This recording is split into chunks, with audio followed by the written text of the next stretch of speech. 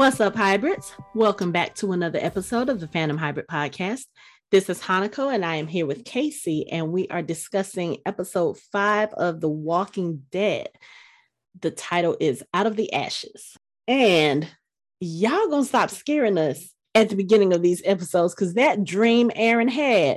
And you know, it took me a minute, because when I saw he saw the wolf, I said, wait a minute. And that's what made me know it was. I said, okay, this is a dream. Because the wolves was. It took me a minute. I was like, girl was like, wait, did one of them get away? Like, what are we looking at? And then when the Savior came up and started whistling, I said, oh, this has to be a dream. Because first of all, I don't think Aaron would have Gracie out in the woods just by themselves anyway. That seemed suspect. Right. But I was like, okay, y'all are trying to tell us something, because everybody's having all these weird dreams. You know, Rosita is dreaming about Abraham, and now Aaron is dreaming about all the collective enemies that they've had over the last few years. Okay, what are y'all trying to tell us, Walking Dead? Just tell me now, because y'all about to start having me real paranoid. Playing with us, what they better do. So Aaron wakes up from his dream. He sees that Gracie is safe, sleeping next to him.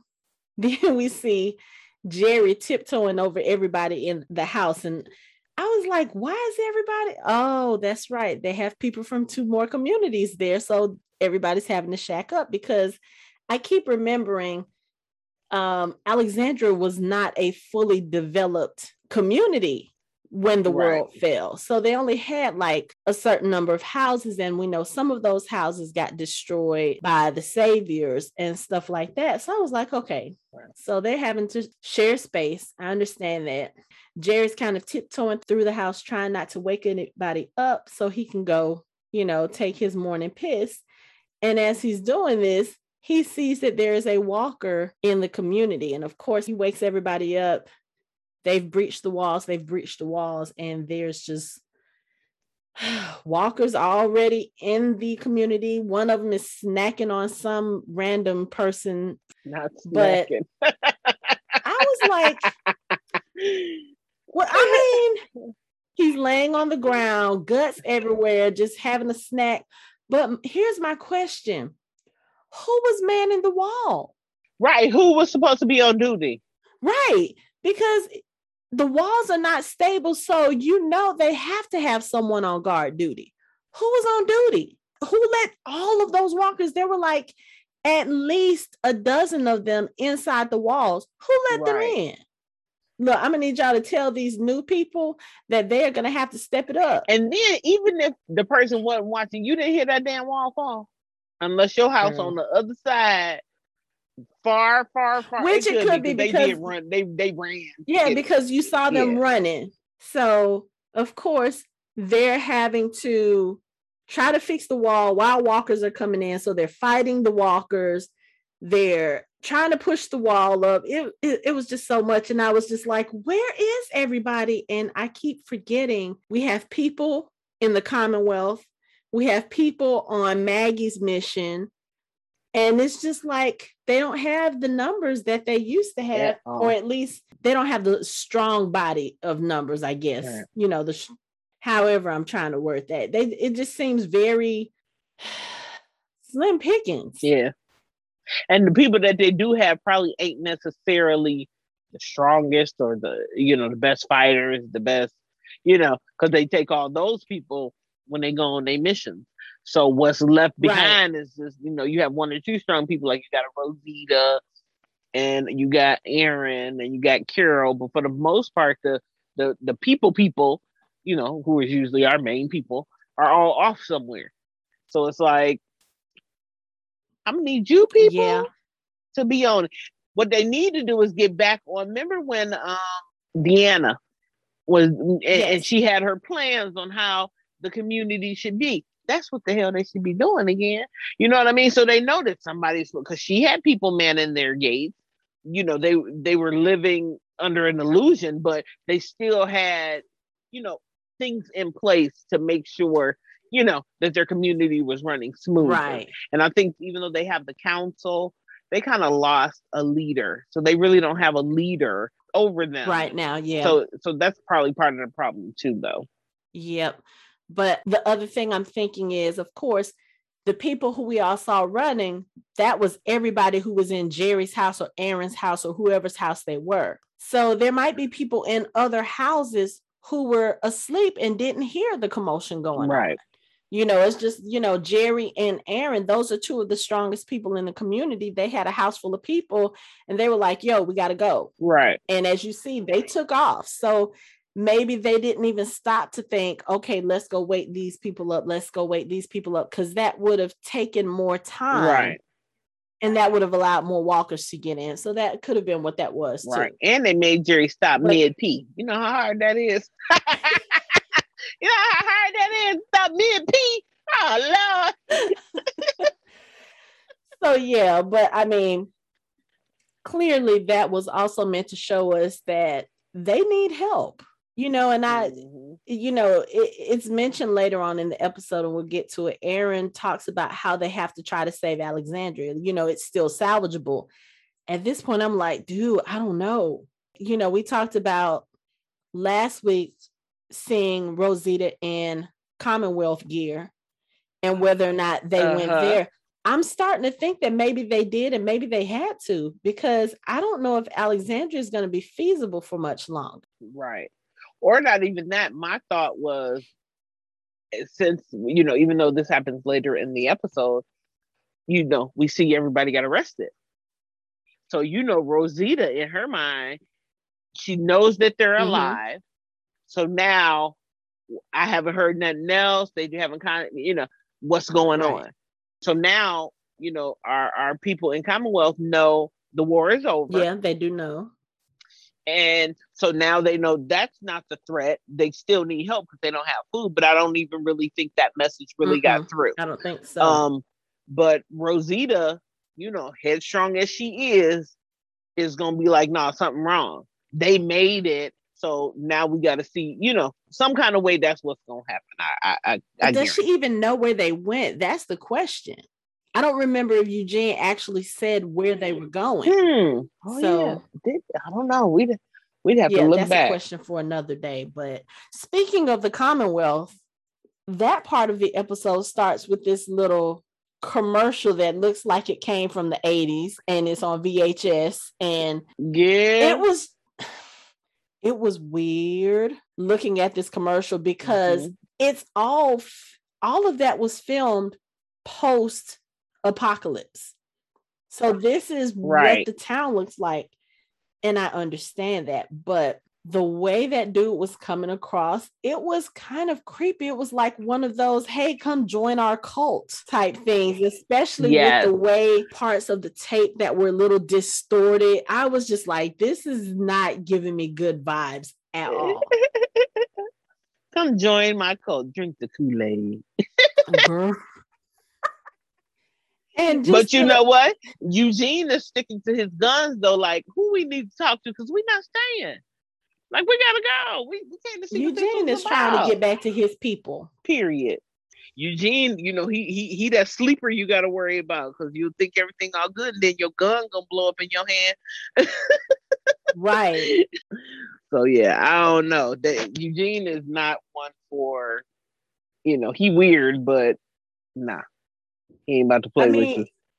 Yeah, but it's just that whole infomercial was just so, I was looking at it like, run, y'all, run. Even the way Yumiko was looking at first, and then she said Pamela Milton.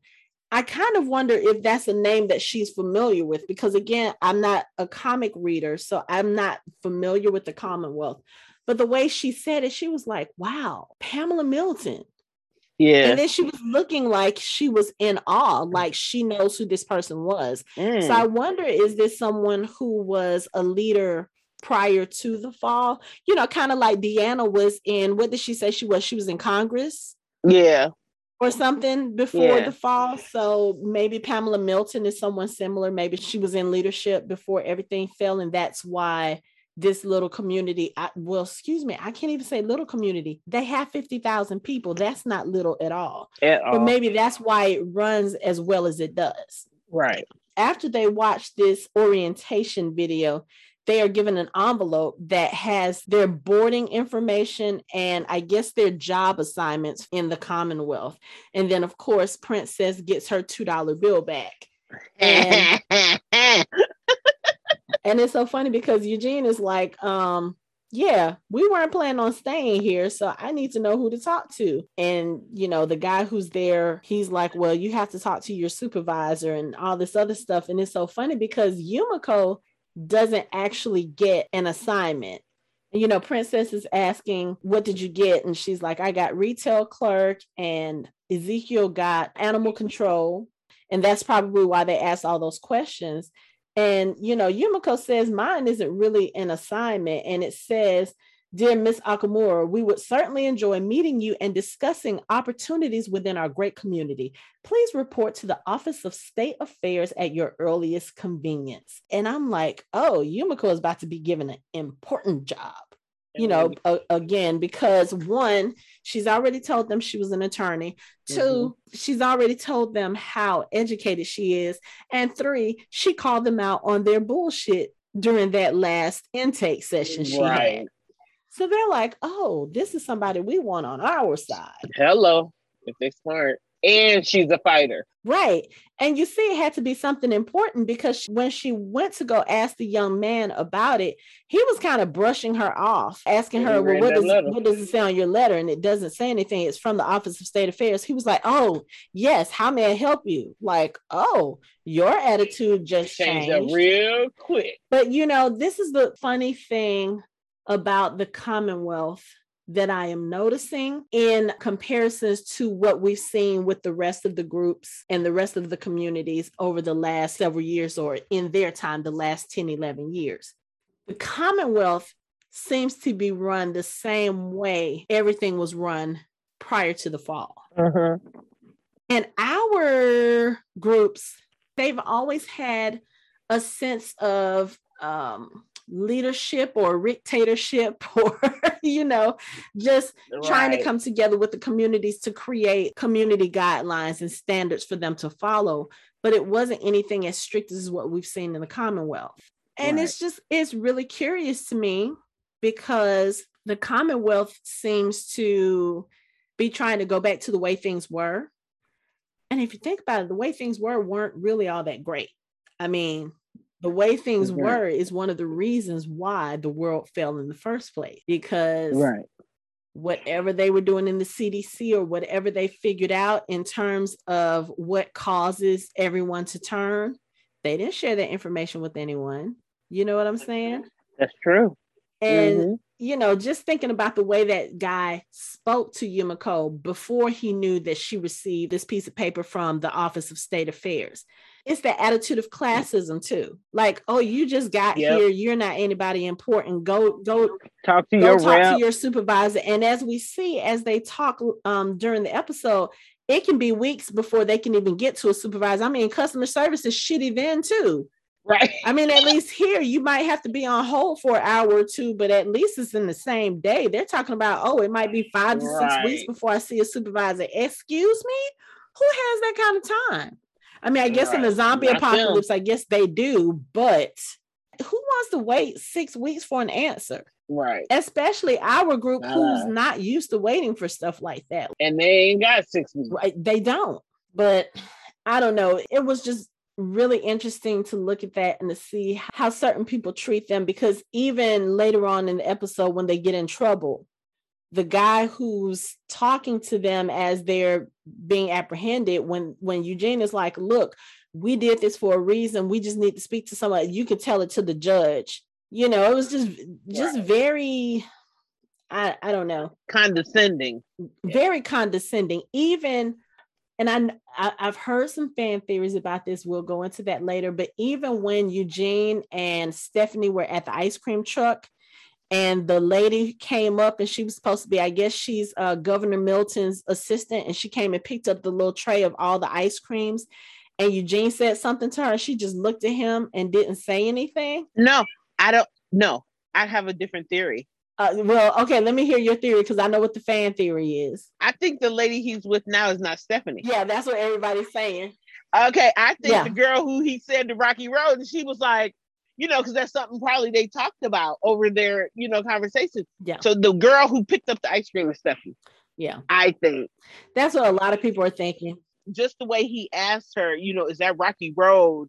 And you could tell she was like, kind of like, oh, it's you, but of course she can't say nothing. Right. That ain't really me, but that I bet that ended up being Stephanie, the Rocky Road chick. Yeah, that's what a lot of people were thinking. And I was like, because I've been trying to place, like, I haven't had time to go back and watch any of the older episodes, but I've been trying to place, like, is that really her voice? I don't think that's what's, the girl who he's hanging out with now, thinking that's Stephanie. I don't think that's what she sounded like. I don't think so either. And my thought is, when you, at that point, when you, he's so excited and he ain't paying attention. But at first, my first thought was that he was, because he was kind of apprehensive when she first came around. Mm-hmm. I'm like, maybe he realizes that's not her. But then he started telling her shit. So I'm like, dummy. Yeah, I don't know. but the girl who is Stephanie may not be Stephanie. Kind of like father, not the father. Stephanie, not Stephanie. I don't know. She seems like she has an interest in him, though. And I don't know if it's just because he's different from anybody else that she's met, or if it's because maybe she was there when the maybe real Stephanie was talking to him. But she seemed kind of genuinely like she wanted to help, especially when they got arrested and the guy who was on the videotape came in and was like, let them go. No, I don't think so. You don't think so? No. I don't know, because even at the end when that happened and, like I said, it seemed like they were going to get some kind of reprieve, maybe just a little bit. And then she said, no, everything has a cost or something to that effect. Uh-huh. Because she came in with the guy who was on the videotape, Hornsby, that's his name. I don't know if he's like part of the government or something, but he seemed real important because he walked in and he told that guy to let them go. And the guy was like, Mr. Hornsby, I can't, they're awaiting trial. And he turns and he looks at him. He was like, do not move them. And he walks out like, I'm about to go handle this. That's what he says. I'm going to find Mercer. And Stephanie, not Stephanie, is standing there. That's what her name is going to be now. Stephanie, not Stephanie. Right. So once they realized who he was, she comes in and she says, Hornsby is someone that you guys can trust. And then when Eugene says, thank you, she says, don't thank me yet. He might be able to stop you from being banished, but it won't be scot-free. You'll have to pay for what you've done one way or the other. So if he can keep them from being banished, okay, good. But is he going to be the person that can get them the help that they need? Like, is he going to say to them, okay, we can help you, but you have to be completely honest with us. What's going on? Where are you from? And is that when they're going to tell them, okay, look, this is what is going on. We have people back home that we are trying to help. They're starving, but I mean, they may be able to put the pitch up. They're good fighters. They're good scavengers. This is what happened. We had a war with these people who were walking around in these masks, hurting the dead, and we won. But now our people are starving, and maybe that's something that they'll be able to say to get them some help. Maybe they'll say, okay, well, your people need to come to us, or something to that effect. I mean, think about it. The Commonwealth, with all of the stuff that they have, that they have weapons, they probably have vehicles, they probably have military type vehicles where they can actually go to Alexandria and bring these people here and fortify that city. Because I mean, think about it. We're still trying to figure out, is the Commonwealth a part of the CRM? I don't think so. I do think they're a separate entity. But if they're a separate entity, are they possibly at war with each other, or are they, you know what I'm saying? Because think about it, the CRM in and of itself, they have 200,000 people. Maybe the Commonwealth needs more people, needs more fighters. They could be trying to build up society in their own way, just like the CRM is. And if you're going to do that, you're going to need people that you can use. Again, we talked about this a couple of episodes ago in terms of Negan and Maggie and all this stuff. People are a resource, Right. if you have people who are intelligent, who are strong, who can do the things that we know our group can do, but they're out there on the outskirts struggling to survive, they're not doing anybody any good. Think about it. Right. Yumiko is an attorney, or was an attorney, which means she's hella intelligent. She knows a lot about the law. She may be able to help them restructure for the future. True. Eugene built a radio out of parts. They made him a teacher. But what I'm saying is, think about it. As smart as he is, he had us fooled that he was a doctor for how long? And the stuff that he knows because he read them and he picked it up and he was able to grasp that. You know what I'm saying? He can probably teach other people. Now, him with students, I don't know how that's going to work, but okay. But what I'm saying is, these people have a lot of things going for them. Rosita, she's the type of person where listening to her talk with Sasha about how she got to be there. Maybe she wasn't educated like Yumiko was, but she knows how to pick up things. She's a quick learner. She knows how to fight. She knows how to defend people. That's something that they can use too. So that might be something that our group, Ezekiel, Yumiko, Princess, and Eugene, have to give to the Commonwealth and say, hey, we do have these people back home that we would like to bring here. We have children. We have babies. This might be their way into saving their people.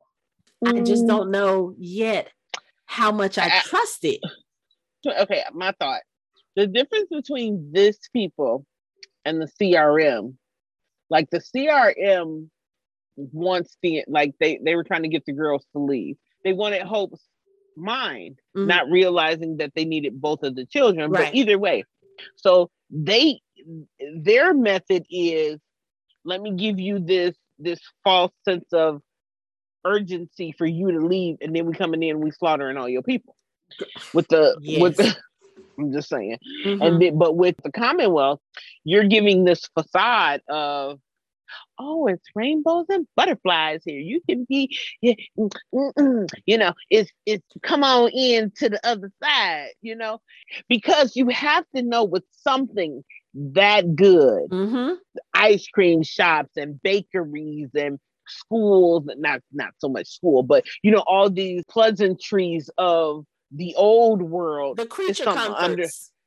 Yes. It's something underlying there. There's probably way more. They're probably more dangerous than the CRM. Oh, probably so. I wouldn't doubt it. Probably way more. Like I said, that video was so creepy. It was kind of like, like you said, just kind of drawing you in, like hypnotizing you. Like, yes, do you miss the way that things were before? Would you like to have fresh baked goods and sleep in your own bed and blah, blah, blah, blah, blah? Play in the park and frolic and have picnics. And that video was really weird. And then the little girl who ran up and stood next to him with that big cheesy smile, that toothy smile, I was like, if that doesn't look like a Stepford daughter, I don't know what is. Honey, it's something going on there. I clearly we're gonna find out, but that ain't it might be in the position Rosita gonna have to say them because they can't leave. Right. You know what? Even though you was talking about you was gonna banish somebody and move you somewhere far away from it, well, put me out there. You know what I mean? Like, it's way more to this Commonwealth. I'm sure we're going to find out. And then apparently, or it sounds like to me, even though Mercer, he has way more authority than we think. You know what I mean? It sounds like, yes. Yeah. Like he has way more something. Even though he seems like he's just like a regular, officer, I guess you would call them.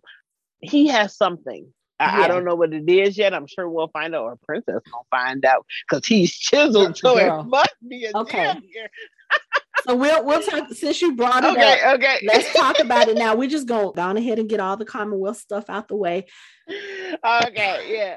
Princess and her flirting. First of all, it was awkward in a way. But was it just me? And I know what I've heard that supposedly Princess and Mercer do kind of hook up or whatever, but was it just me? And without that that kind of knowledge. Was Mercer like picking up what she was putting down? Yes, he was. Because when she said, "You have beautiful eyelashes," the way he closed his eyes, he kept them eyes closed just a little bit too long. Girl, what I tell you, he was like, "See my eyelash." I was falling out watching this scene. It was incredible. But you know what it is? Because he has to keep that I'm tough persona up all the time. But Mercer threw the first shot when he gave her that $2 back. Right, but no, he did it first. All this stuff she's saying to him, your chiseling is perfect. He's like, it's and the way he said to her, he was like, excuse me, I got business inside. Like she threw him off. Like, yes, she did. I don't think he was expecting her to flirt with him. And then when she did, he was just like, oh, wait, what? And then you heard what he said. He was like, I'll talk to you later, princess. Okay, talk to me later. Girl. I was like, this is the ship. Cracked me up. Girl, I was like, this is the ship I did not know I needed until I saw this scene. Like, it was awkward as hell, but it was so fun to watch because Princess in and of herself is just kind of, she's not necessarily awkward. Like she says what's on her mind, whether it's appropriate to say or not.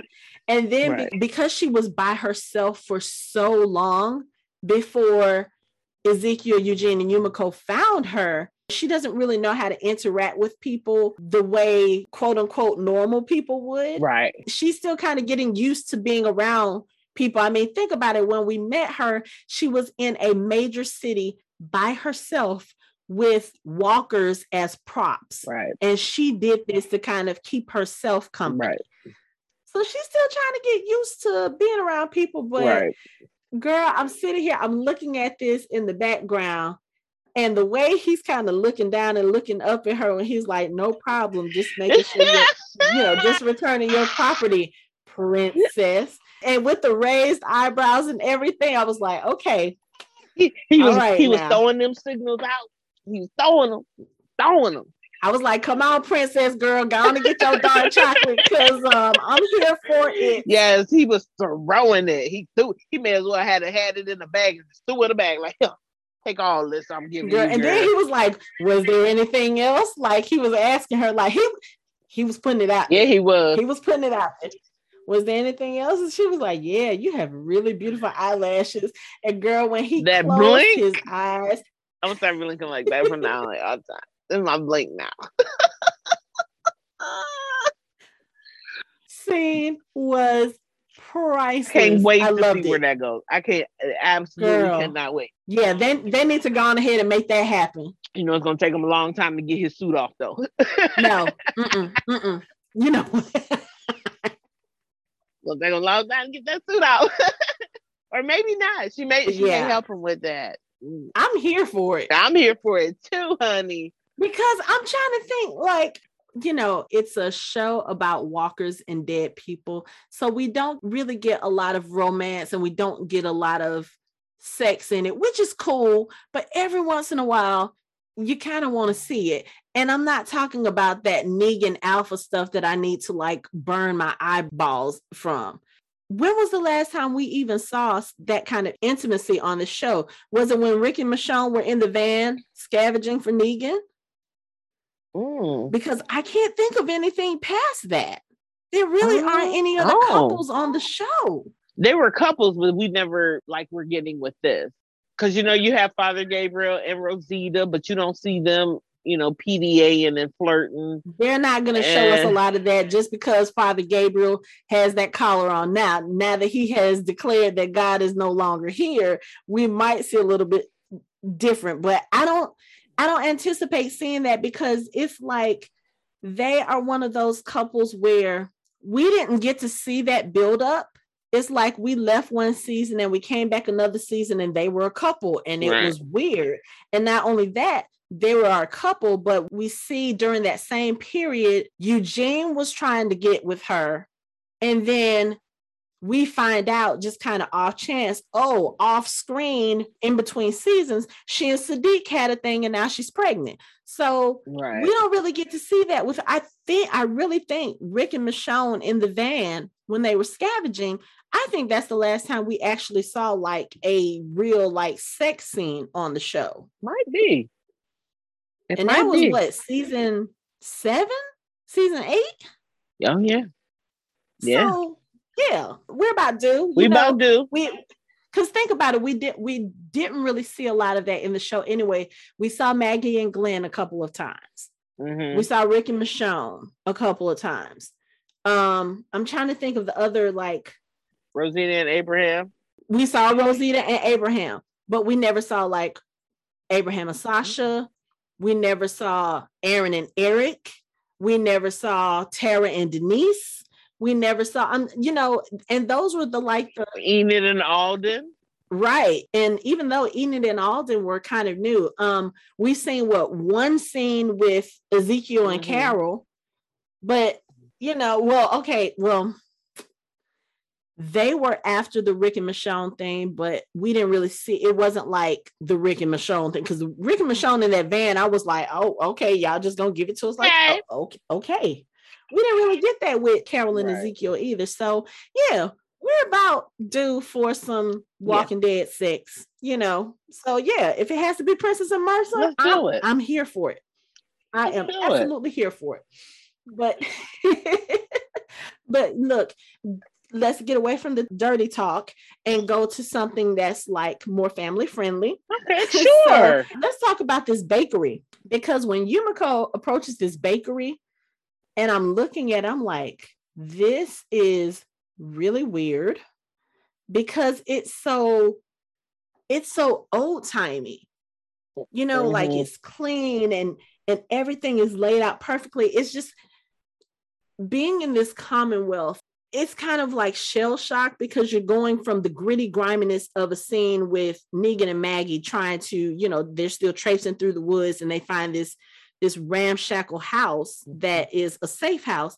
And then you go into this scene with Yumiko going into the bakery, and it's such a contrast because you go from dark and gloomy to this bright, vivid colors, the red paint and the pastel colors on the cupcakes.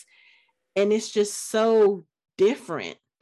And I was looking at this bakery and I was like, I want to eat everything there. Okay, first of all. At least that's how it would be if I was Yumiko. You've been surviving on who knows what, game and mushrooms and whatever else they may have had to eat. And you walk in and there's all of this sweet stuff. First of all, I need to know how they're making the sugar, because sugar is long gone from this world. It's been 11 years. I'm sure the sugar has been very well scavenged. So where are you getting all of this stuff and the flour and the icing? I need to know. It's not important, but it's important for me as someone who loves sweets. I just need to know. When the end of the world comes, where do I find sugar? Exactly. That's the whole thing I'm saying. Where would we find sugar? That's good. I'm gonna have to Google. We'll have answers next week, because I'm sure if they're in, because it was in DC, ain't no sugar canes up there. I don't know, so we'll see. But anyway, so Yumiko comes into this bakery, and at first we don't know why she's here. We do know that in the scene before, she did tell the young guy that she was looking for someone. Now, knowing what we know about her brother is a surgeon. So it was confusing me, like, why is she in a bakery? Why did she go there? Right. And of course, this is where we find out her brother is there. One of the bakers comes out and he says, he was like, can I help you? And she's like, I'm looking for someone. And then there's a guy who comes out the other side and he said, hey boss, this cake's already frosted. Should I? And then he looks and he just looks at her and she looks at him, and there's just this kind of look of, oh my God, on their faces. And she's like, hi, Tommy. And he just drops the cake. Like, I'd have been pissed. Like, what the sweet. I think he could be forgiven. I mean, think about it. It's been 11 years. This one time. Right. Well, I mean, it's been 11 years. And then if we think about the conversation they had, they probably hadn't seen each other since before the world fell. Sure. So who knows how long it's been, because I get the impression that as siblings, they care about each other, but I don't think they were especially close. Right. It kind of gave off the vibe like Yumiko was the big sister, he was the younger brother, and she was the type that, or maybe not just her, but their parents were the types that probably made him be a surgeon because that's what they wanted to do. Like when you have, parents who kind of forge your own path for you, that's what you kind of do. And I know that that's that's kind of sort of the way it is in Asian households anyway as well. Like you have to be this and you have to be that and you have to excel and you have to be in these, that sort of thing. Right. And it's weird because as they're talking, he's telling her about, that they're going through the whole you've changed, so have you. And, they try to get a little background. She's like, how did you even find this place? And so he's telling her a little bit of his backstory. He said he fled Chicago when things first started going bad. And then he says, after I left you that voicemail, which I'm like, what voicemail? But I guess that might be something that comes up again. Final season, we'll find everything out. That's kind of suspect. I'm looking at like, okay, so why would you reference it in that way? Like you're saying that voicemail, like we're supposed to know what voicemail he's talking about. She's never mentioned a voicemail. Like she's never said, oh, this was the last time I heard from my brother. You know what I'm saying? So it's going to come up again. I was going to say, we're going to find out. Right. So they don't introduce little stuff and then just leave you, wondering. Right. So, he tells her that, I got in the car, headed west, ran out of gas about 20 miles from here and was lucky enough to link up with some good people. And that's how we got it. That's how we got here. So he's been in Commonwealth for the entire time. Yeah. The entire time. So he probably has not seen even a quarter of the horrors that his sister has seen. Nowhere near. Because when they was talking, she was like, he was like, you an archer? Like an archer? Okay. Right. And I mean, think about it. When we first met Yumiko, they were fleeing from wherever they were being run over by a horde. So I think it's interesting because he says that the Commonwealth started as a few secure blocks and then it's been expanding a little bit at a time ever since. So this again makes me think that they are probably looking for people that can help them with that expansion, which is probably where our group is going to come in. Because if you're still trying to make it safer and trying to expand and, that sort of thing, you're going to need people who can get that done. But the other thing I want to know is because we've seen the train cars that kind of outline the property, but how are they keeping it secure? How are they keeping the walkers from coming in? Like, did they build walls? Right. Of course, we know they have a military presence, or we know they have some kind of law enforcement presence. So we know that they are probably heavily guarded and that sort of thing. But I just want to know, for things to be that, like, the people who are walking around in the Commonwealth as we watch the episode, they have no concerns at all. Like even our people, when the wall was up and things were not necessarily safe, but they had a system, especially once Rick and his group got to Alexandria, with Sasha on the walls, manning to make sure that no walkers got in. They were still always kind of sort of on guard. And I had to think about that because we talked about this on the other podcast that I used to do, Sci-Fi Party Line, when we covered The Walking Dead. One of the things we always joked about was the fact that, Alexandria, they kind of lived in a bubble. They didn't know about what it was like going outside and that sort of thing, And then, of course, Rick and his group gets there and then all hell breaks loose. But when you think about it realistically, Rick and his group coming in, that's more people added to the mix. It changes the dynamic of the group and of the community as a whole. Not only that, you have more people, you're making a little more noise. The vibe is different. you have more children now. You know, it's just things change. So of course that probably would have attracted more walkers to the community. Right. You know, so I'm just sitting here thinking about all of that stuff and just trying to figure out how the But then we Commonwealth. have to remember that the reason that Alexandria, remember they found that it was like a gorge where the trucks had blocked all the walkers in, which is why we realized they didn't get a lot of walkers in their area, because this truck thing kept them in, but one of the trucks was failing. So that's another reason, you know, they didn't get it. We didn't find that out till later, but that was another reason they didn't have a lot of, walker experience, because you know, y'all had this safety net that you didn't even know you had. But once that safety net was gone, they lost a lot of people too. They did. But it just makes me wonder, like, how is the Commonwealth thriving in the way that they are? And I know we're just being introduced to the Commonwealth. I'm sure we are going to see a lot more about the Commonwealth, but it's like those are the questions that stick in my mind right now. Like, how is it staying so safe and so pretty? And this, like I said, you have 50,000 people there, so it's not like you're being quiet. Right. I'm sure they're attracting walkers. Right. Unless they have, unless they have, like, you remember they had the train cars that were outside, and then they went through another train car to get into the Commonwealth. So maybe they have a Commonwealth. Maybe they have a train car barrier, with like it would be like a moat in the middle, so that they would have to get past the first set of cars. It's kind of like our people did. Yeah. First they went into that first set of cars, then they got to the second set that then let them into the community. So they made that, their military or police system may have it to where, they have this little moat area, even though it's not filled with water, but like this moat area that separates the outside world. So, and then in having that separation, depending on how far it is, that could help keep sound out too. Unless that's they, busting fireworks and, normal city chatter, because you're not going to have cars. It would just basically be talking, because you're not going to have cars. You're not going to have, like cell phones going off. You're not going to have, the regular noise that like we have now. Yeah.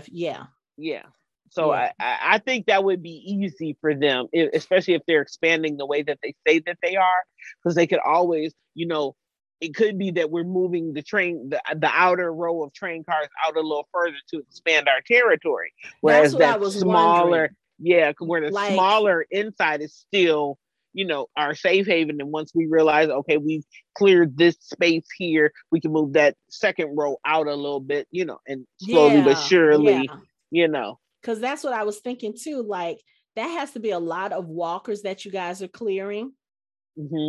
And keeping away. So I'm just curious about how it all works for a community of that size, and really, if you think about it, 50,000 people is not a lot. I mean, we live in Atlanta and there's like several million people here. So 50,000 people is actually not a lot, but in this time, it's quite a bit. So I'm just really curious at how they pulled that off. But I'm sure we'll learn a little bit more about their methods. I'm sure. But going back to Yumiko and her brother real quick, when he's telling her about how he found the place, and she's looking at him and she was like, and you've just been here the whole time, just baking cakes. And he's not reading anything into her expression, not on that sense, but I kind of, the way she said it, I felt like she was, I don't want to say upset, but I feel like she was kind of maybe jealous. Like, you've just been behind these walls safe the whole time, just living your happy life, not having to live up to anybody else's expectations, not having to fight to survive.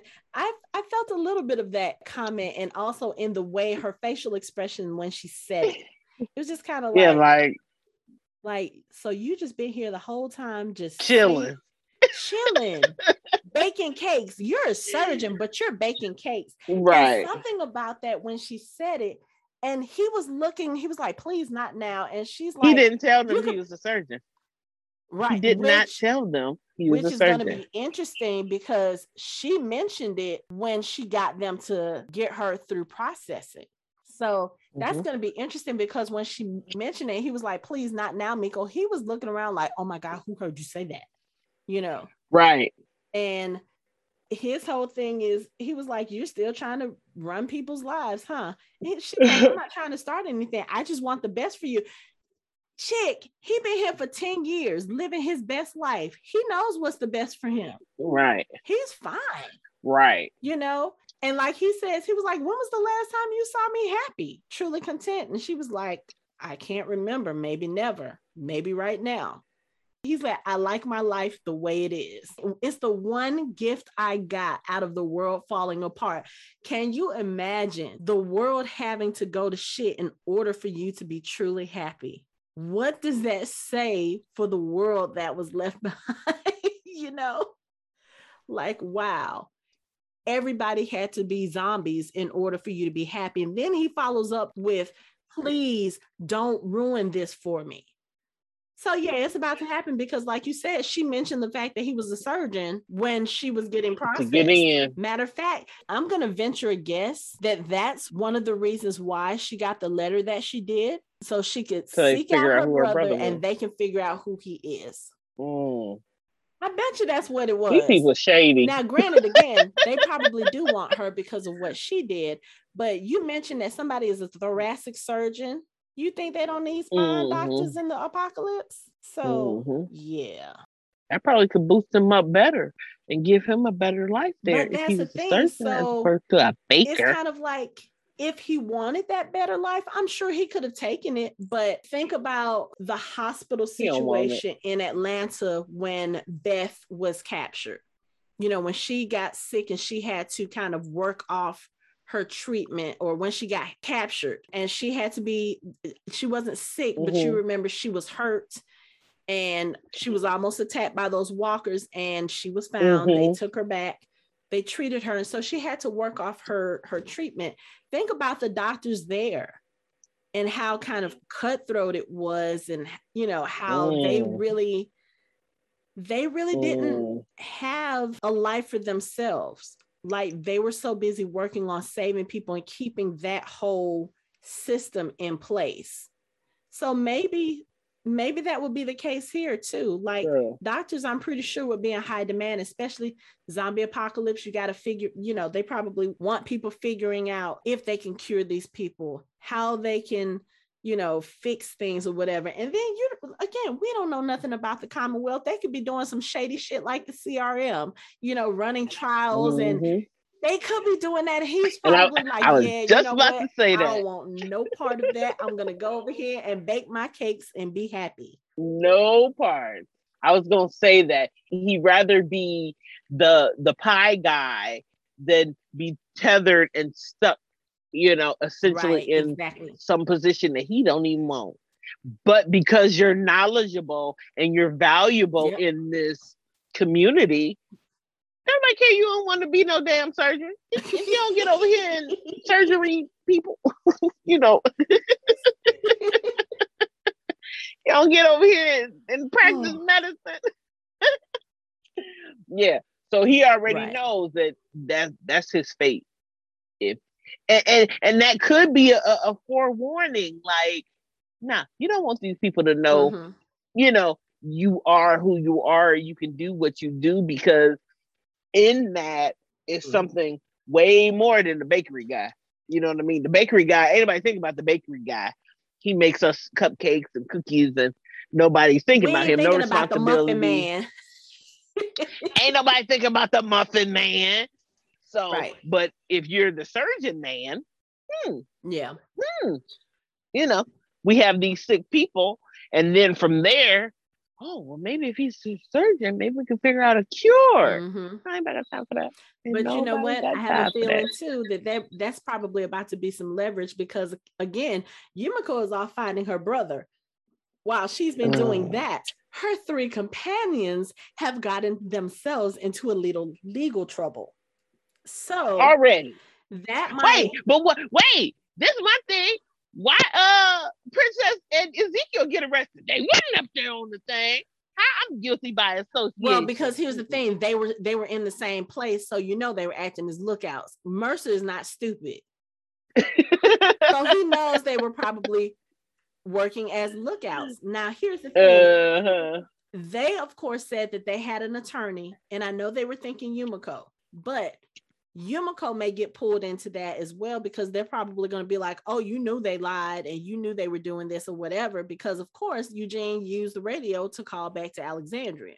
So right, if the Commonwealth did use Yumiko to try to flush out her brother, who is this surgeon that they have absolutely no knowledge of, they're probably going to leverage that. Well, we'll get your sister and her friends out of their legal predicament, but you have to come and be a doctor.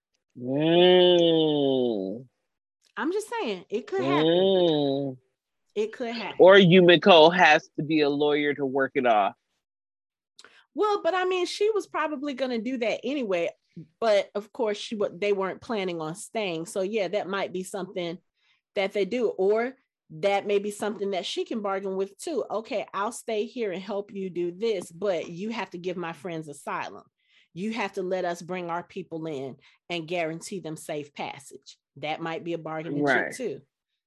Right. Again, there's so many ways that this can go, because we still don't really know what the Commonwealth is about.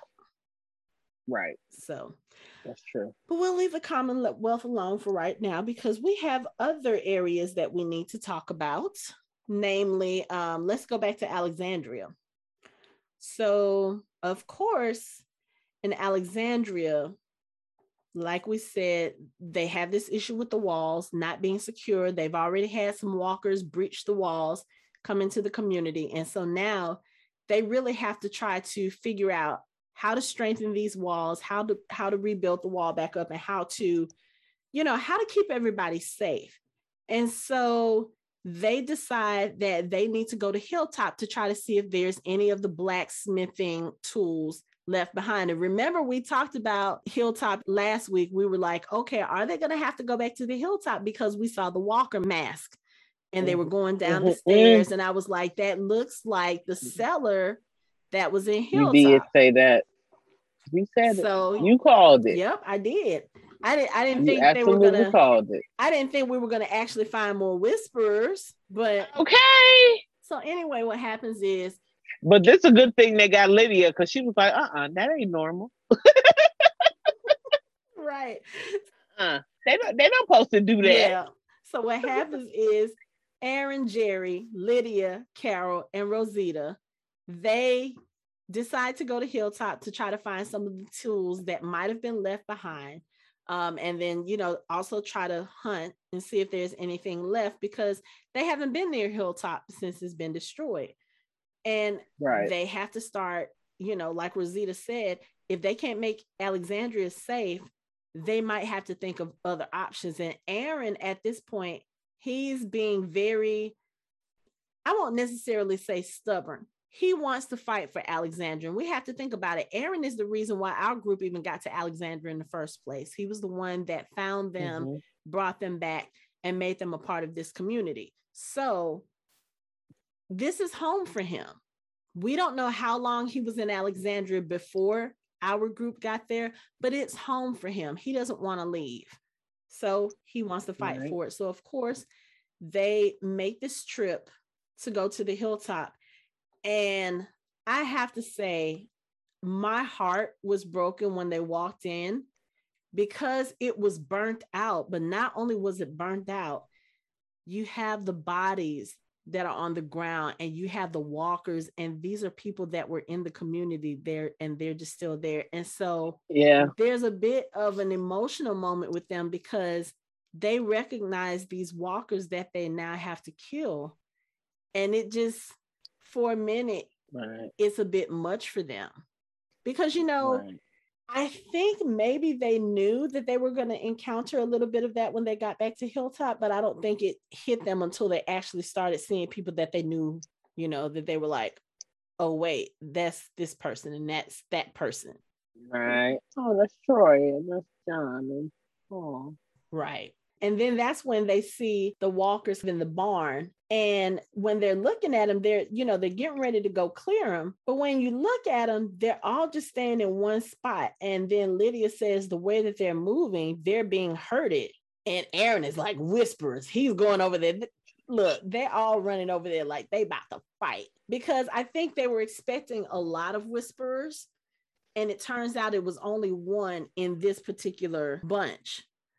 And it's a guy that Lydia says that she knows, and they knock him down. They kind of take him, I guess you can say they take him hostage, but of course they're questioning him about whether or not there are other whisperers and who else is there. And I don't know, this guy was sketchy. Like, I didn't think that there were a lot of whisperers, but something about his behavior was just a little off. And we know that whisperers lie, especially the ones that weren't stronger, like the alphas and the betas, and even Gamma for a while was kind of, I won't say she was uncaring or unfeeling, because we see that she was affected by the death of her sister, but it was still kind of like she was trying to be tough and do what she needed to do. And this guy did not give off that same vibe, but he did give off the vibe that he was lying. And so when they take him down to the cellar, he's like, no, don't go down there. And I was like, oh yeah, there's some more people down there. And of course they come down to the cellar. They find a few more whisperers, and they do look kind of scared. But again, those whisperers have been trained to lie. Okay. Lie, cheat, and steal. Right. And so as they're trying to give this dude the benefit of the doubt, Jerry finds Nubila's shawl in the cellar. And at first I was like, wait a minute, is Nubila dead? Because girl, what I tell you, I was about to be mad. Like, hold up, excuse me, when did that happen? But no, I guess it just happened to be something that they took as they were going through rummaging or whatever. But yeah, some of these whisperers were in Alexandria, and somehow they escaped from the herd. I don't know how, maybe because there were so many of the herd when they were going after them. And, of course, everything that happened with the war and everything, they probably took off. Hell yeah, they did. Yeah. Once it like came down to the war, they were probably like, nope, this is not what we signed up for. Bounce. And they left. And of course, they probably went back to Hilltop because they're like, they're not coming back here. It's burnt out. So they just, I guess they figured they could just use that as a safe haven. But Aaron, at this point, Aaron is getting madder and madder. And he it's so weird seeing Aaron be this way, because when we first met Aaron was very soft-spoken. He was very gentle. And it's like now we see Aaron got some size on him. He's got the gruffness, and he's kind of got the spirit of someone who is battle worn. And plus the fact he having nightmares ain't helping. Exactly. So that make him extra paranoid. So anything, I'm seeing the thing that I've dreamt about. So now I can't do nothing in my dreams, but you right here, I can do something about this. Right. That's what that was. Yeah. And why he was trying to go so hard at him. I mean, we all knew he was lying though, but still, when you so emotional and so connected to all the bad shit that happened because of a certain group of people, yeah, you ain't trying to hear nothing they saying. Not at all. Because I mean, think about it. Aaron lost a lot with those whispers. I mean, even before that, but Jesus, Tara, Enid, these are all people that he were extremely close to, But yeah, so at this point, he realizes that this guy has been lying. And while they're kind of discussing it after Jerry finds the scarf, the guy finds a knife that is hidden up under one of the baskets, and he takes a swipe at Aaron, and in the confusion, all of the other whisperers, and they're all, I think most of them were like young girls or young women, and I think there might have been one or two guys, but they all escape while they fight with this guy. And then what happens is they take him back out to the barn and they string him up, and Aaron literally starts torturing this guy for information. He has them strung up, and then Aaron has a walker attached to the end of a stick, and he's kind of playing hungry, hungry hippo with this walker and this whisperer.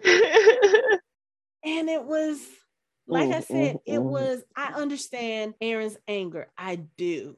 But again, this show is all about how far are you willing to go and how hard are you willing to fight to keep your humanity, to keep who you are.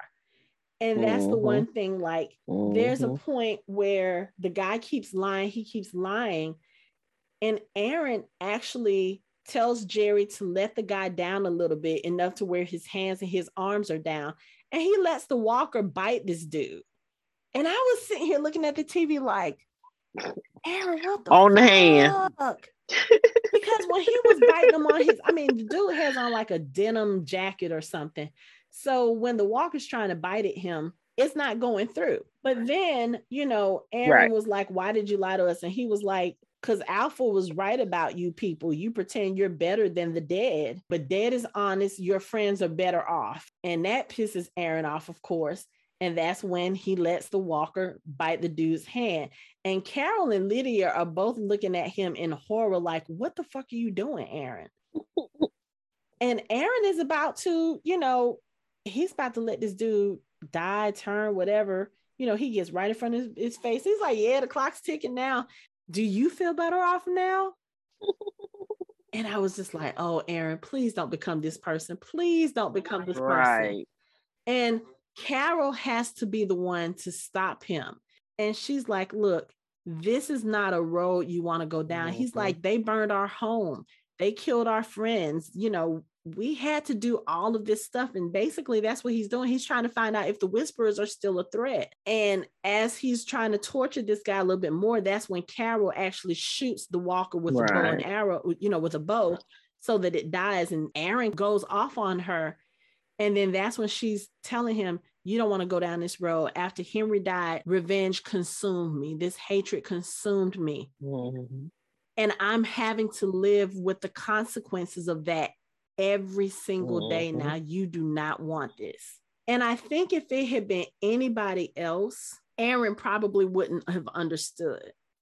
But because it's Carol and he knows what she's done and what she did. I mean, if you really think about it, like he's talking about, we're standing on the ashes of people that we loved. They burnt this place down. Carol had a hand in that, if you think about it. Trying to get back at Alpha, she sent Negan to join in. And in order for Negan to not blow his cover, when Alpha got ready to attack Hilltop, he had to fall in line. You know, and it's sad. They had to lose Hilltop in order to win against the Whisperers. And they're all paying the price for that, but no one more so than Carol. And we've talked about this in the last couple of episodes. You can tell Carol is weighed down by this heavy, heavy guilt. You see it in almost everything she does. She and Daryl are still not speaking because of the whole Connie thing, which we will get to in a moment.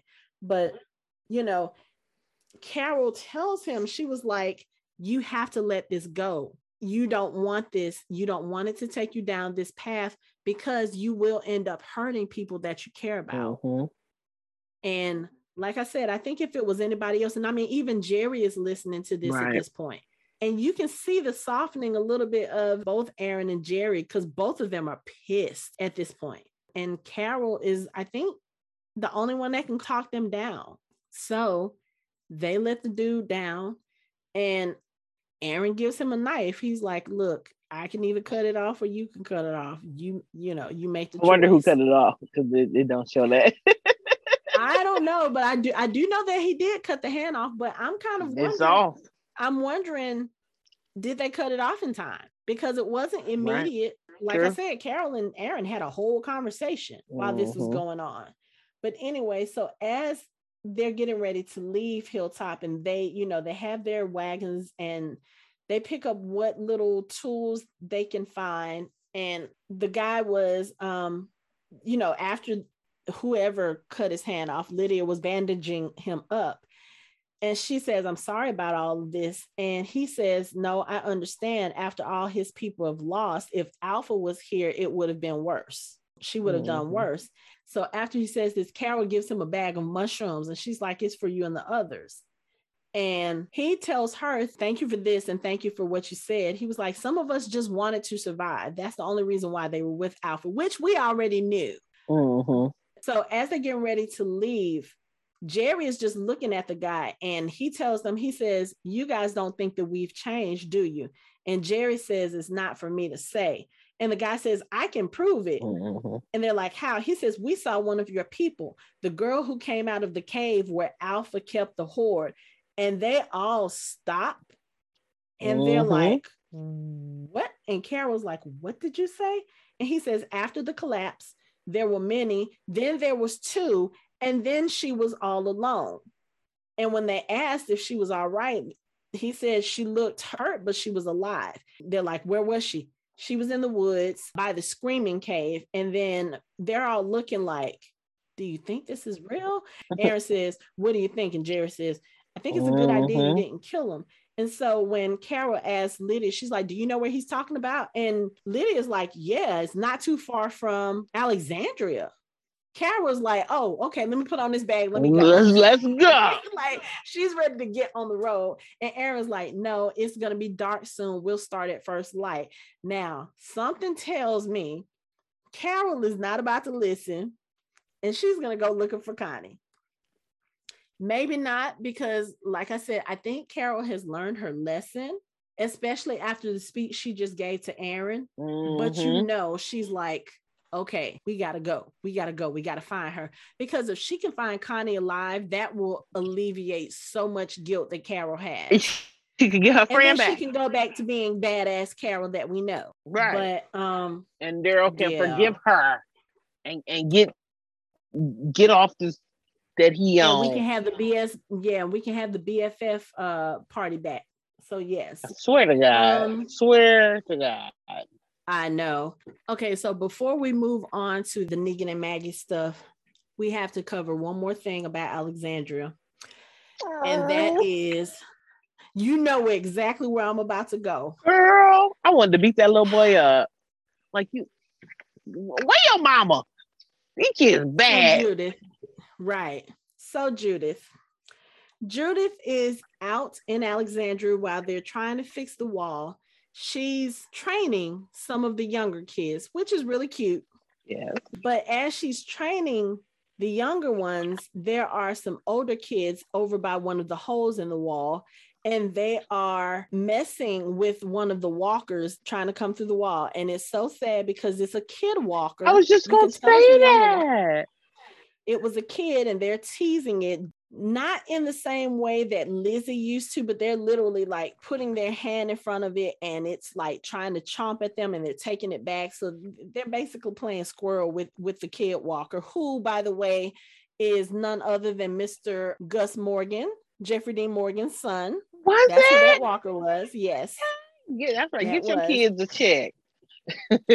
So while the teenagers are playing with this walker, Judith notices what's going on and she goes over to the kids and she's like, hey, you guys stop that. That's dangerous. And they're like, we're just playing with it. And she tells them, you know, of course we have to remember in this, Judith is still a kid. You know, she's still like supposed to be maybe around 10, 11 years old in this show, I think. Right. So she tells the teenager, she says, if you don't stop, I'm going to tell Rosita. And the boy pushes her down. He's like, shut up. You talk too much. No wonder your mom abandoned you. Oh, yeah. I was like, you little fucker. Right. But girl, let me tell you. So my daughter doesn't watch the show anymore. She's one of those people who stopped watching it when Glenn got killed. But I show her clips now and then, especially of Judith. So when I saw this scene, I called her into the room. I said, hey, come watch this scene. And so I showed her the scene and she watched it all the way through. And she was like, tell me you got a black mama without telling me you got a black mama. Okay. Because let me tell you, Miss Judith, in my mind, though, she channeled Carl perfectly. Facial expressions, the tilt of her head when she got up, he was sitting there teasing. He was like, oh, she's such a baby. She must have gotten tired of all her whining. And when he turns back around, Judith has her sword at his throat. And she was like, say it again. I dare you. But the way she said it, I was like, if that is not baby Carl. Yeah. Think about Carl when he was at the prison and he was angry all the time. She channeled a little bit of him in this scene. And it made me mad because I was like, we could have gotten the ultimate sibling duo out of those two. But I'm not going to go there. Y'all know how I feel about that.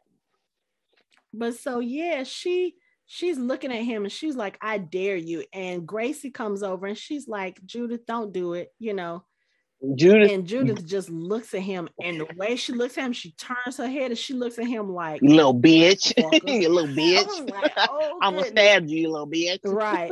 But then when she turns away and starts walking off, her face completely changes. And oh my God, when I tell you, I just wanted to reach through the screen and hug her. I know. And then later on at the house, these same teenagers are in her house and they done broke They done broke the goddamn piece of wood that Rick had on the wall that had her and Carl's handprints.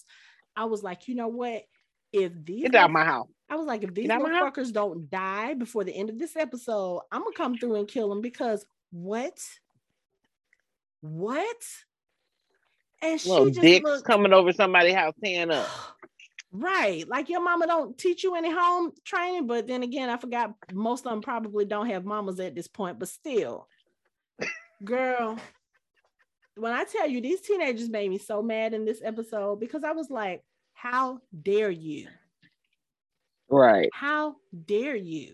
And I just felt so bad for her because, we're so used to looking at Judith and seeing that she's tough and that she can handle herself. And it's so easy to forget she's still a little girl.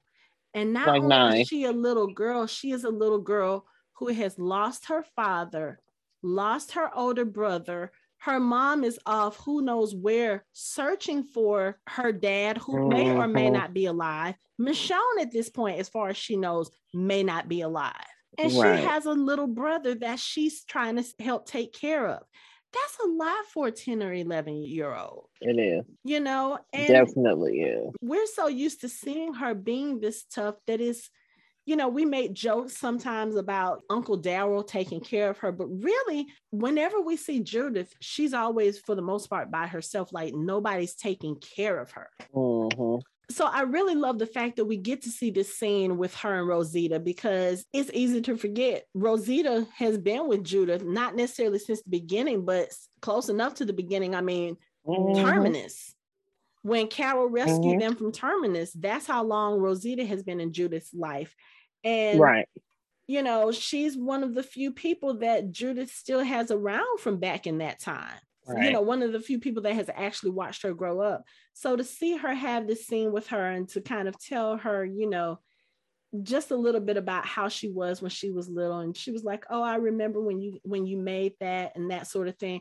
I love that little scene because I feel like we needed it. We needed to see Judith be a kid. We needed to see her be able to cry to someone and to see someone taking care of her. And then also, I love the fact that when she asks Rosita about, she tells about missing her family and she's like, does it get easier? And Rosita is very honest with her. I can't tell you that it is. I hate to say it, but no, it doesn't. And it's kind of in contrast to the episode before where the kids were talking about the grownups always tell you what they want you to hear, whether or not it's true. And Rosita, in this sense, she doesn't.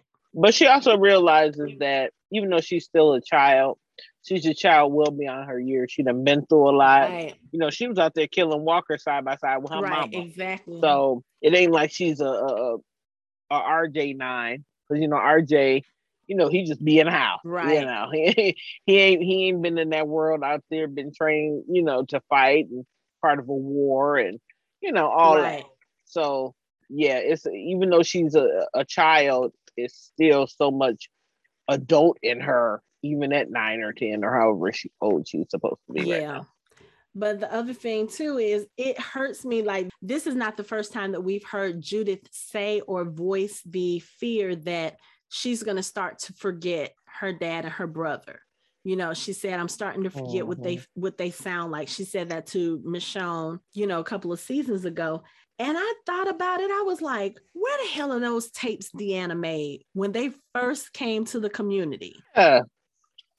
Because matter of fact, wasn't even Rick holding Judith in that? In here? I think he was holding her in one of them, yes. Yeah. But I'm like, yeah, who knows? Them could be destroyed, tapes. But you're right. Because they're still in Alexandria. Remember Negan was looking at him. Remember, because when Negan was looking at him, was like, "Oh, I would have been afraid of that guy." Yes. So yes, somebody needs to find those, because I'm sure they got Carl on something. Somebody needs to find them damn tapes and give them to that baby so she can remember her brother and her father's voices. Okay. I'm just saying. And her mama. But the thing is, of course she's gonna remember Michonne because she grew up with Michonne, but she just left. She was a toddler when Carl died. And she wasn't that much older when Rick died. Like, she had to have been maybe 4 when Rick died. Mm-hmm. So yes, y'all find them tapes and give it to that baby. Because if not, because I'm about to fight over Judith. Let me just tell y'all now. I am about to go fight. With somebody ass. What is little boy at? You know what? I don't know. You ever watch Power? I don't watch it, but I know who the little boy Tyreek is, and everybody talking about how bad he is and how bad he needs a whooping. We're gonna see that little boy with the curly hair out somewhere and be like, "Ain't you the little boy that was bullying you?" Girl, beat him up.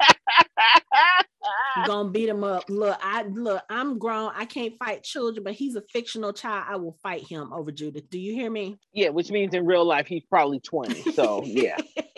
I know.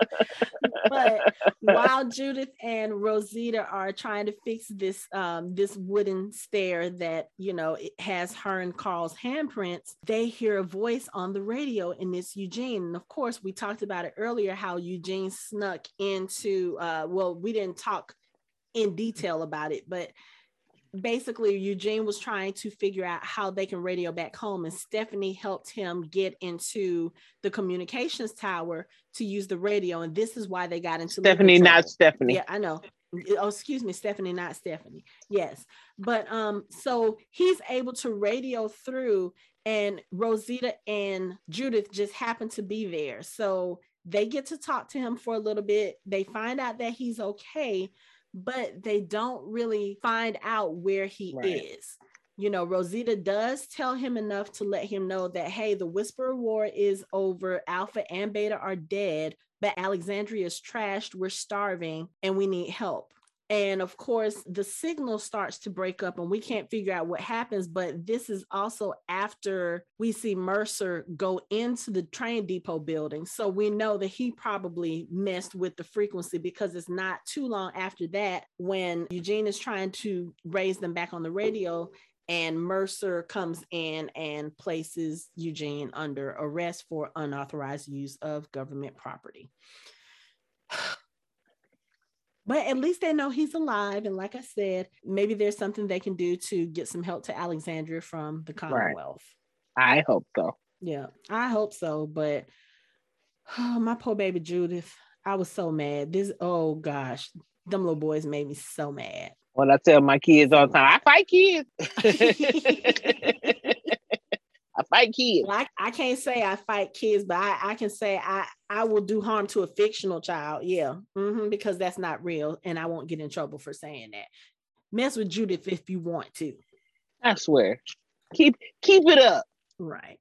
But I guess the last part we need to talk about with this episode is the whole Maggie and Negan thing. Of course, you know, it's Maggie and Negan traipsing through the woods, killing walkers, trying to get to one of Maggie's safe houses so that they can try to wait for the others. And this is nothing but 2 alphas bumping heads.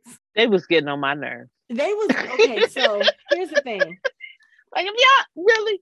So Negan is steadily trying to convince Maggie, I'm on your side, but you're making the wrong decision. We need to do what's best for the community, and waiting for people who may not even be alive is not the best thing. Of course, they're bumping heads with this, and Negan has this thing. He was like, I just don't understand why you haven't put me down yet, you know? And then as he says this, she throws a knife at him and he ducks, and there's actually a walker coming up behind him.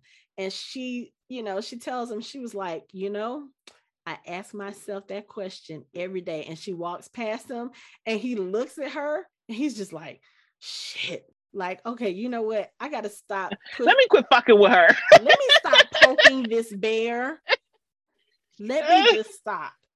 But they find one of her safe houses. They go in and they're able to find, like, there's a few supplies in there. There's a gun that's kind of stashed. And again, Negan's suggestion is that they take what they find and they take that back to Alexandria. Of course, Maggie is like, no, there could still be some people safe. We told them that this is where we will meet, so we're going to stay here. And there's just so much tension between them. But the thing that kind of bothered me about this scene, right before Father Gabriel ends up coming in and kind of proving Maggie's point, Negan and Maggie are having this argument because it's towards the end of the day, right before it gets dark, and Negan starts packing up the canned goods that they have in his bag, and Maggie's like, what are you doing? He's like, I'm out of here. I'm not sticking around to wait for those Reapers to find me, and people back home are starving. We need to take this food and get it back. He was like, don't you remember you have a son that's back there starving? She's like, don't you think I know that? Why do you think I'm doing this? But they get into this argument. They get into the shoving match. And at one point, the way that it's charged and the way that they're filming it, I was like, if y'all make these motherfuckers kiss, I'm turning off my TV and I will never watch another episode, because that's almost what it felt like. What? Yeah. That scene was so full of sexual tension. I was like, absolutely the fuck not. You better not think about putting Negan and Maggie in that position. No. And I have actually seen online that there are some people who actually want that. What? Absolutely the fuck not. Well, if it was a Lifetime movie, it'd be perfect.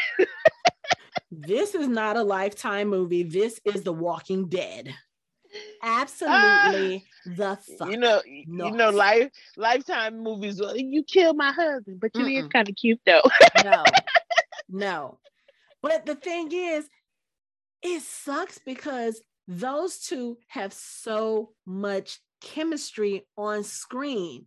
If it was any other situation, put them back in the Batman movie and make them Martha and Thomas Wayne again and let them live. And yeah, we can do that. Be happy there. But in this sense, no. And I felt it so much in that scene. And I mean, that scene was so charged, I almost wanted to say, okay, yeah, I could actually see that happening. No, I don't want to feel that way.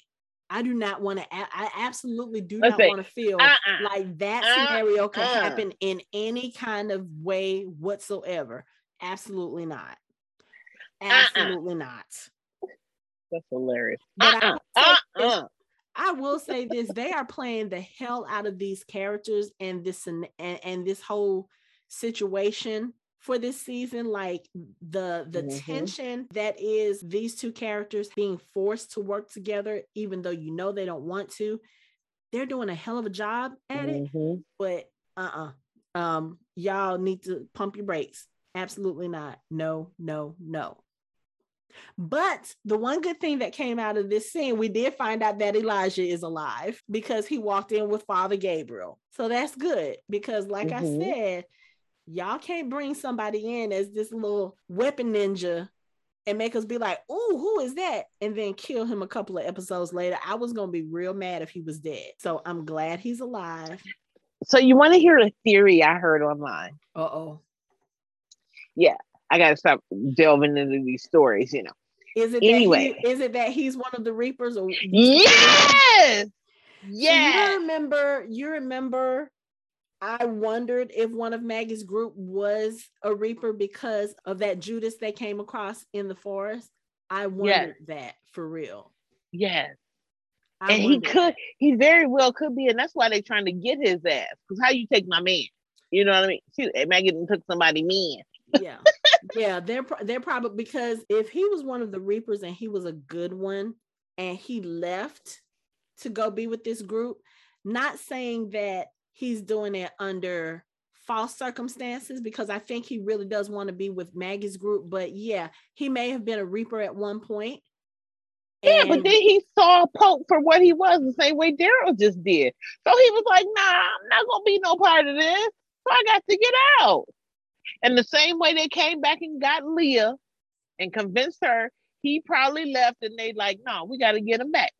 Okay, so I was thinking about that because right before we started recording tonight, I was actually editing that last episode that we talked about. And I thought about it. You know, I was talking about how I felt like throughout the whole episode, Leah was kind of looking for a way out. I feel like when they came and found her, that maybe she didn't want to go with them, but because Daryl had just left her, she ended up going anyway. Or they may have forced her to go. Be like, no, you belong with us anyway. So I'm really starting to wonder about that. But yeah, because if you think about it, everybody else who was in Maggie's group dead. Elijah being able to escape them, coming out on the other side, and they had his weapons, or they had his weapons. So I have a feeling like he was able to get away from them because he knows how they think. And if he was part of that military group with them, he probably trained with them. He probably knows their strengths. He knows their weaknesses. And if he were in a situation where he got cornered by them, he probably would be able to get away. I really have a feeling that's probably what happened. Because remember, in the woods, he got snatched away. So how you get away? I don't know. So, and then, so the guy who's with Daryl must be Frost. Because when they were talking and they came back to the safe house, they were like, where's Daryl and where's Frost? Oh, yeah. So that must be the other guy who was in the cell. Yes. Daryl was, you don't know me. And you know what? His name was Frost. I know they've mentioned Frost a couple of times. You know what? You're right. You are right. Because now I'm sitting here thinking about them being together in that meeting when Maggie was telling them about how Meridian got taken over and her saying, we need to go take it back. You're right. That is Frost. Okay. My job is done. Okay. So yeah, but I'm glad that Elijah's alive. And again, they just proved Maggie right. Because Negan was so gung-ho about, okay, we need to go ahead and leave. Nobody else is coming. And then literally, here come Gabriel and Elijah through the door. And they're like, okay, we're going to wait. And Negan is like, oh, these motherfuckers. Right. But I mean, at this point, he's outnumbered. So he just takes a seat. Because I mean, what else are you going to do at this point? What could you do? And I think the thing with Negan is,